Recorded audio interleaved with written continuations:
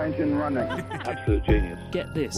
Welcome. This is the show where we bring you Science. What that essentially means is discoveries, advances, questions, Research. technology. Unbelievable. Without further ado, this is The Naked Scientists. Hello and welcome to The Naked Scientists, the show where we bring you the latest breakthroughs in science, technology and medicine. I'm James Titko, and today we're going to be taking a trip to the British seaside to see a sea monster. That's the title for the decommissioned gas platform turned art installation attempting to fuel discussions around reuse and renewable energy in Weston-super-Mare.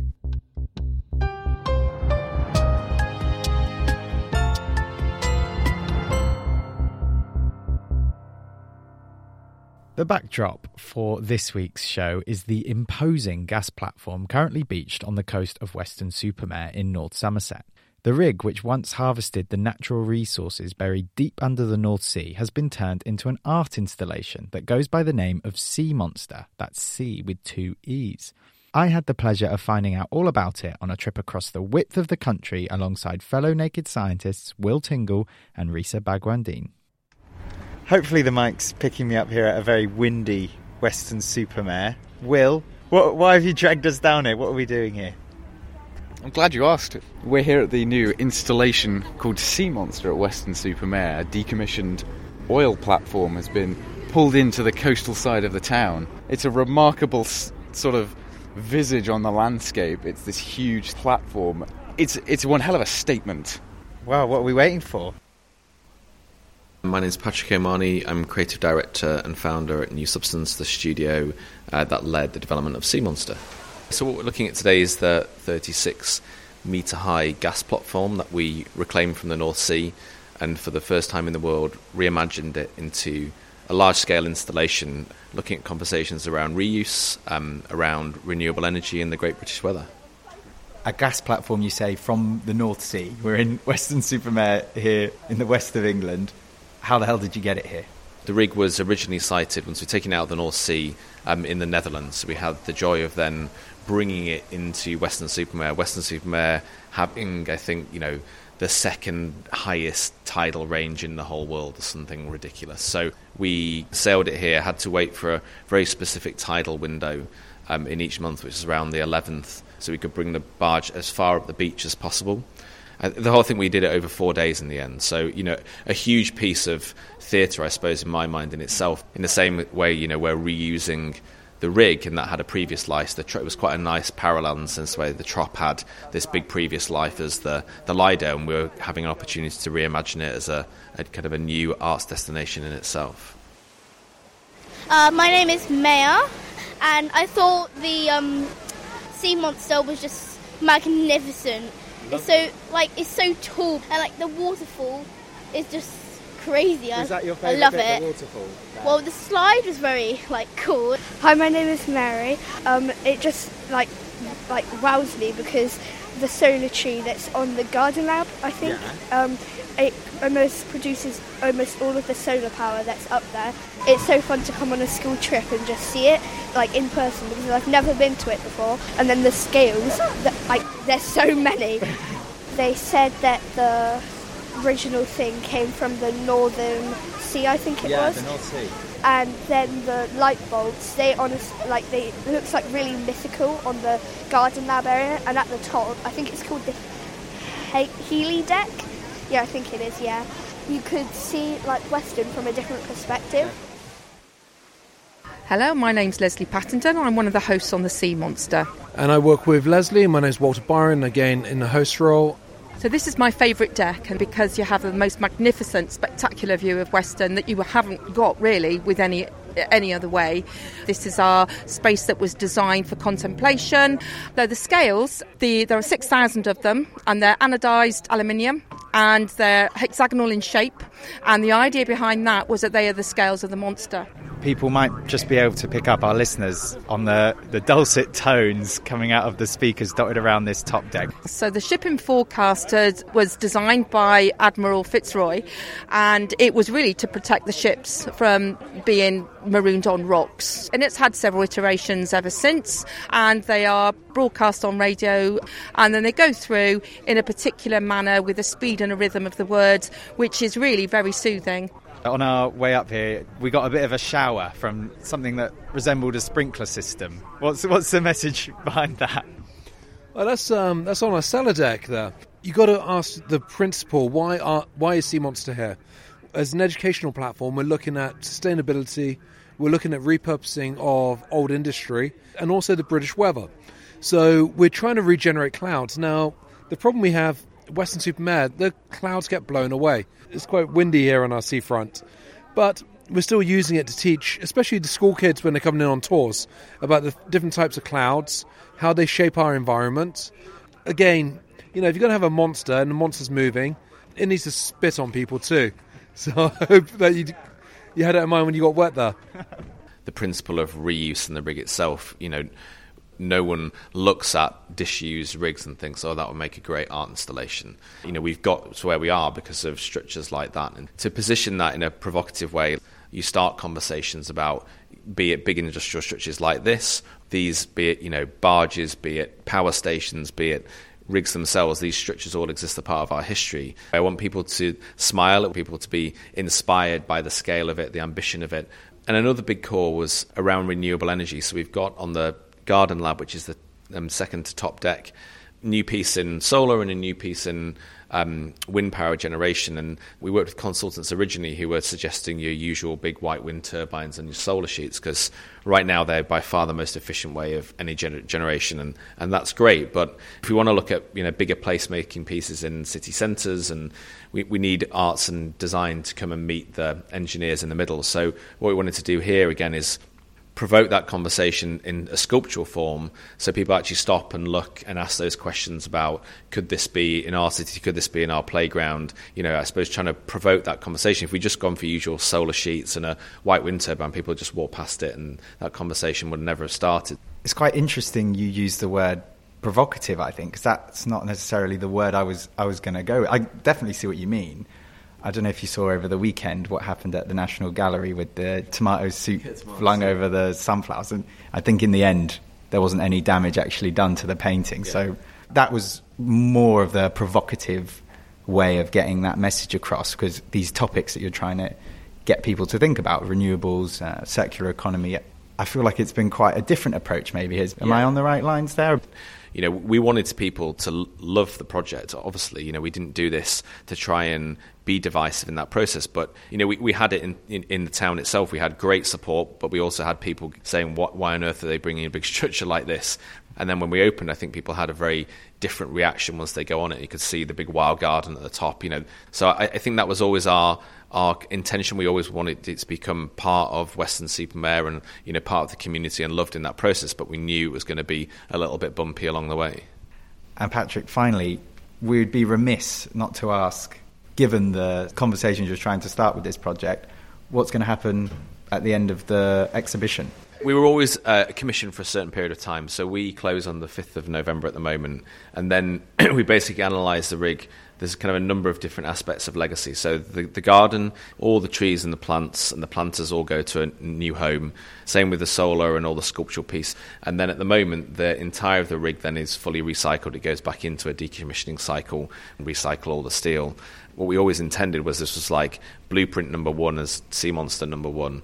And now we're starting to see the benefit of that. We had a conversation last week, somebody wants to use one as a bird sanctuary and somebody wants to use it as an art gallery, and starting to help them, give them the tools from our blueprint to kind of go forward and then do their own version of this.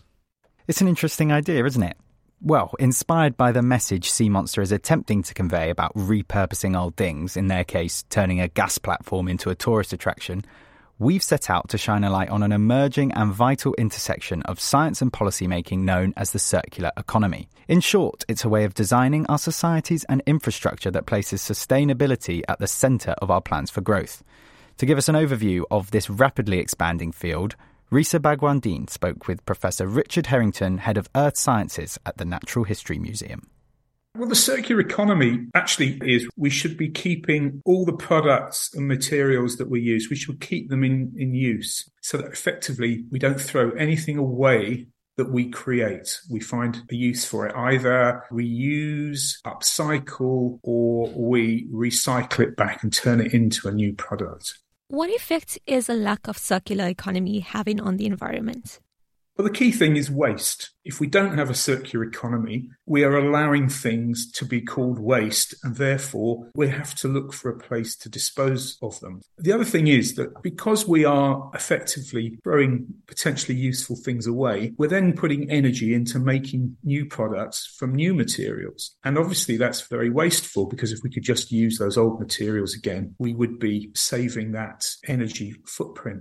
What can we do as individuals to maximize our efficiency or to actively participate in a circular economy? When you buy a product, when you use a product, we should always be thinking about what we're going to do with that product once we've finished with it. We ought to think about the product and its packaging and all of those things. So with the packing, are we going to throw that away, or is that going to be reused? And the product itself, when it comes to the end of its life, are we just going to take it up to the local tip, or are we going to think about what's going to happen to it when it comes to the end of its life? Do you think industries should have more initiative to create consumer goods of greater quality? Because right now there is a range of products available. There's also things of lower quality that we know that is cheaper but will not last as long. Do you think that there should be more initiatives by industry to ensure that there are certain quality standards, perhaps?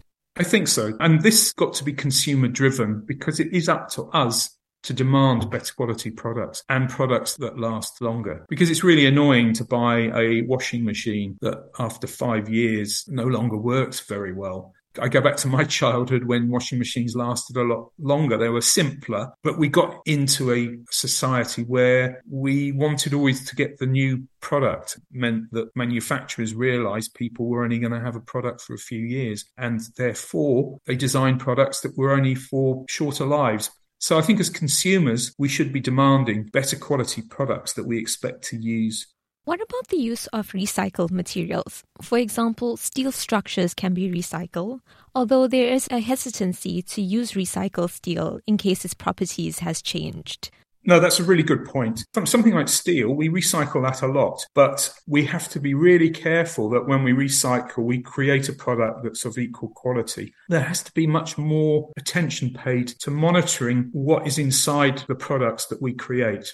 When we create steel, goes into a building, let's say, there should be information kept about what are the other metals that might be in the steel, because that has a bearing on when we go to recycle it. If it gets too contaminated with other metals, for example, the steel might lose its qualities, and therefore then we would only be able to use that steel for something that was needed less of a pure steel. So we need to be able to track those materials that are in buildings and so on, so that when we get round to recycle them, we don't create products that are of lower quality.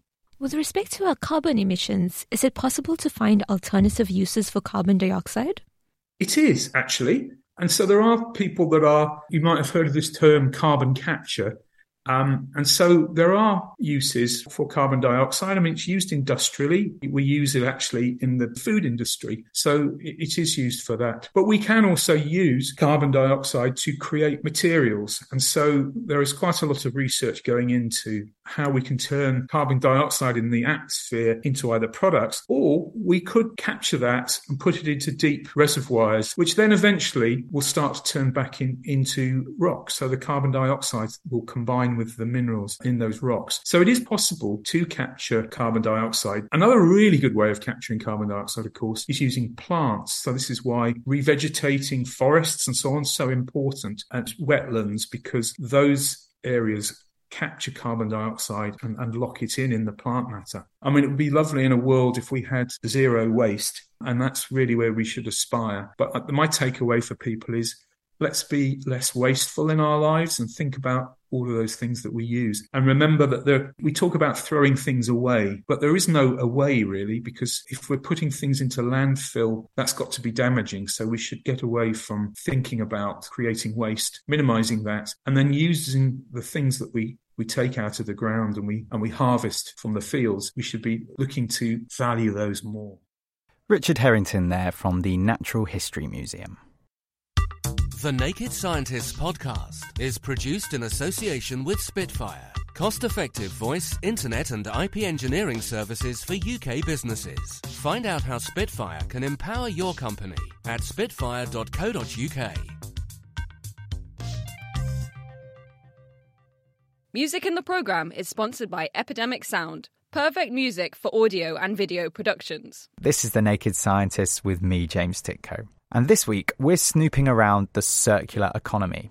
Our trip to SEEMONSTER, the decommissioned North Sea gas rig turned art exhibition, has given us an appetite to search for ways science is baking reuse into policies which are pushing for growth. So now that we've defined what we mean by circular economy, it's time to look at a practical example. As we are all now well aware, renewable energy has to be the main source of any future economy's firepower. As we make our transition to renewables, we have to plan for the structures that produce the energy to have several lives, so we don't offset the good they do with excessive waste. One of the newly found challenges is what to do with decommissioned wind turbines. The average wind turbine's lifespan is affected by many different things: its size, how often it gets used, and even the occasional lightning strike. With all that considered, the average lifespan is around 25 years. Currently, most turbine blades end up in landfill and are set to account for 43 million tonnes of waste by 2050 unless we find a solution. Carla De Laurentiis, lecturer in environmental management at the University of the West of England, spoke to Will Tingle about the problem. There are different options. You can look at three main options. One is life extension. So, can you extend actually that design and technical life span? One could be repowering, either partial or a full repowering of your wind farm. And then the last one is decommissioning. Obviously, all the three different ones will have some sort of element of decommissioning, because what you're going to do with, if you think about lifetime span, if you are, in order to extend the lifespan, you're going to have to replace some elements of that wind turbines. So there is going to be some waste generated from life extension. Repowering, again, if you're changing the size of the blades, if you're changing the height of it, so you're replacing the old wind turbines, you're going to be left with some materials that needs to be taken into consideration. In terms of what you can do, there are differences. I think one of the main issues is, what we need to try and avoid is that this waste material ends up in landfill. There is lots of interest from the wind industry to avoid that with 2025 being a year where they want to stop actually wind farm and decommissioning waste reaching landfill. The options and the opportunity, I suppose, are, what can we do with our waste material, with waste management? Can we look at the opportunities that the circular economy can offer to reuse, repurpose some of those materials? There are challenges. The challenges are due to, there are issues around the recycling material and the market available for those, the cost that you pay for secondary material, they sometimes are in competition with primary resources. Accessibility of the wind farm, because obviously some of those sites are going to be up in the hills. How you're going to, so logistically as well, is going to be difficult to actually collect and manage that waste. But also is an emergent market. So what can you do with those materials and those dismissed wind farm? One of the main challenges, I suppose, because if you look at the commissioning, I was quite interested to see that basically 85% to 90% of the materials of a wind farm can actually be recycled. And that is because, I suppose, quite a lot of the components are either made of steel or concrete, if you think about the base.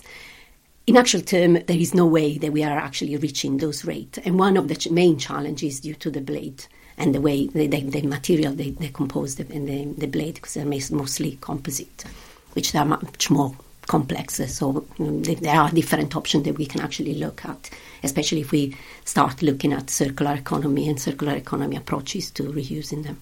I read something recently about the blades are being used to prop up bridges now. What is the realistic reusage of these blades? There are a number of opportunities that can be explored. Some of them, as you mentioned, they can be used for or reused. We call it in circular economy terms is repurposing. So we're using them for a different purpose. They can be used for structural material, so building bridges, but also we can use them for play parks. So you can look at different ways in which you can use the material. The problem is that, for instance, one of the first play park being constructed in Rotterdam, he used 5 blades for a children play park. We're talking about this amount of waste increasing immensely in the next few years. So what can we do with, once the scale of the problem is going to become more of a challenge? There are, for instance, County Cork in Ireland, again, the second blade, it's called the Blade Bridge, being constructed. There is another one in Poland. Blades can also be used for garden furniture. So I think the possibilities could be endless. There are many. It's just like trying to make sure that we move from those niche applications to bigger scales and scaling up those niche applications to become more the norm. And from the wind industry interest, I think their interest is actually to extend the life of the wind farm. So that would be the preferred option, but also to look at opportunities for repurposing, because those are the main areas of experimentation being looked at. Carla De Laurentiis on how we can make best use of wind turbines once they have reached the end of their lifespan. So hopefully now you've got an idea of what the circular economy is and why it's a fundamental piece of future-proofing the economy. Given how integral most scientists expect this way of thinking to be in everything we do moving forward, the question then becomes, how do we get this message across beyond the people who are already convinced of the fact? That's where we come full circle to what triggered this look at the circular economy in the first place. The collaboration of artists and scientists in Weston-super-Mare is one such way of helping to spread the message of reuse to people without provoking the sort of existential dread that can be conjured up when facing up to the vastness of the difficulties we face in relation to the climate. Will Tingle spoke to Ella Gilbert, climatologist and SEEMONSTER collaborator, about how starting these conversations in an approachable way might be a key way to face up to the predicament we've found ourselves in. Waste in our economy, at least in the UK and many kind of developed nations, it's out of sight, out of mind. You put your rubbish and your recycling in a wheelie bin and it gets taken away magically before you've woken up usually, and then it's gone. You don't think about it. And actually we don't necessarily remember or consciously think about all of the sort of environmental impacts of everything that we use, that we throw away, that we make and we buy, and all these kind of things. I think the other point is that it's about the way our society is structured so that waste is dealt with in the way that it's dealt with, because individuals can only make so big a difference, and we can all do our bit to, recycle our household waste, but ultimately it's a societal scale problem and an international problem, because, carbon emissions are a form of waste. We're just disposing of them in the atmosphere and the oceans and polluting our planet using our waste carbon.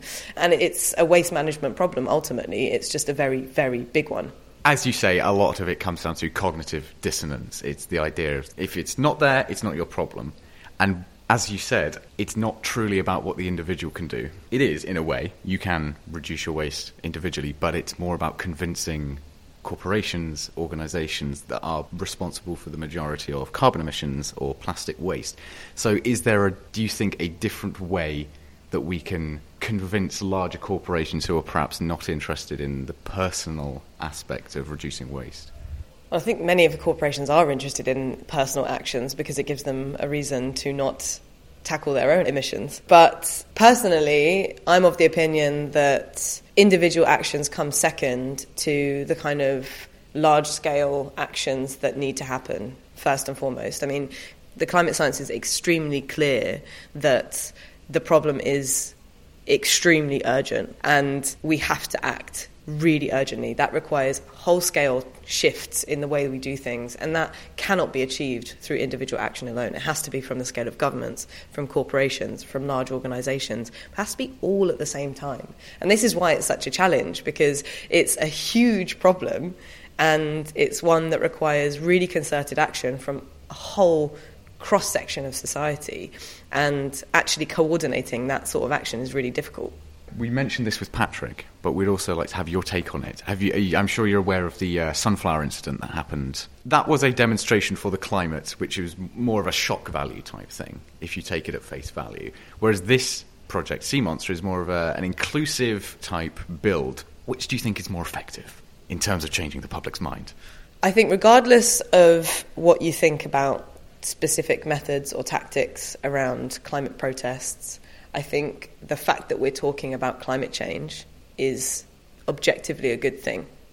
And I think the other thing that's very clear is that we need a variety of different ways of communicating the urgency, of communicating what can be done to tackle the problem, very importantly.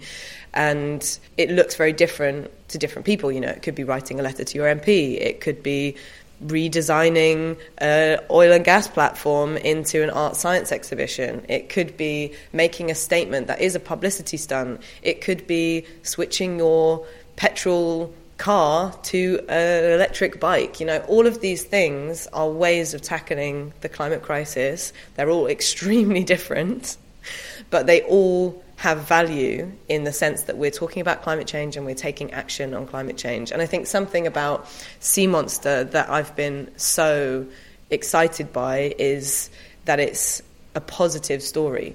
It's showing what needs to be done, what can be done, and it tells it in such a positive way that I'm a firm believer in the power of positive storytelling, because so often when it comes to climate change, we're told these stories that are very doom and gloom.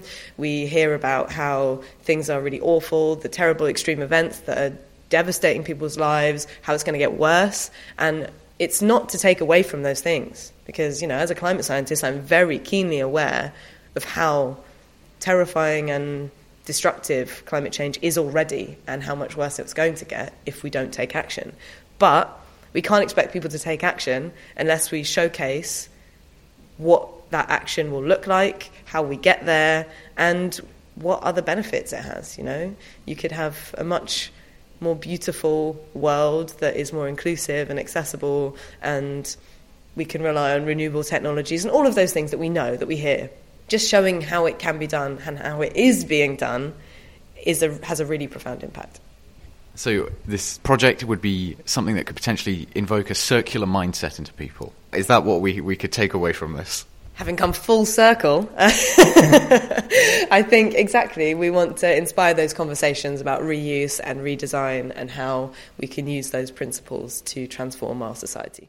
Thanks there to Ella Gilbert, climatologist with the British Antarctic Survey, who was also one of the collaborators with the SEEMONSTER, part of artists and scientists, trying to start those conversations around the climate in an approachable way. And it's nice to hear about something that's trying to make a difference, I suppose, outside of the people who already care so passionately about issues around securing a sustainable future. It's something of a shared mission here on The Naked Scientist, because as grateful as we are to our listeners, you guys probably aren't the ones we necessarily need to be reaching out to sometimes when we're covering topics like the climate crisis. It's also important to mention, I suppose, while we were at the SEEMONSTER, we heard some dissenting voices, of course. There was some opposition to the project along the lines of, in the current economic climate, is such a grand display the best use of tight budgets, etc. But I have to say, the longer I spent walking around the display, chatting with the hosts, one of the sort of policies of the display was there's not a lot of reading involved, and it was a big part of it was about encouraging conversation, something perhaps we've lost over the last couple of years over the course of the pandemic. Anyway, that's probably where we'll have to leave it this week. Next week, though, set your watch. We're going to be talking about the body clock and the science of sleep in preparation for the clocks going back. We'll be looking at some of the very real health impacts of changing time zones and how sleep turns out to be a very vital step in cementing information in the brain. The Naked Scientist comes to you from the University of Cambridge's Institute of Continuing Education. It's supported by Rolls-Royce. I'm James Titko. Thanks for listening, and until next time, goodbye.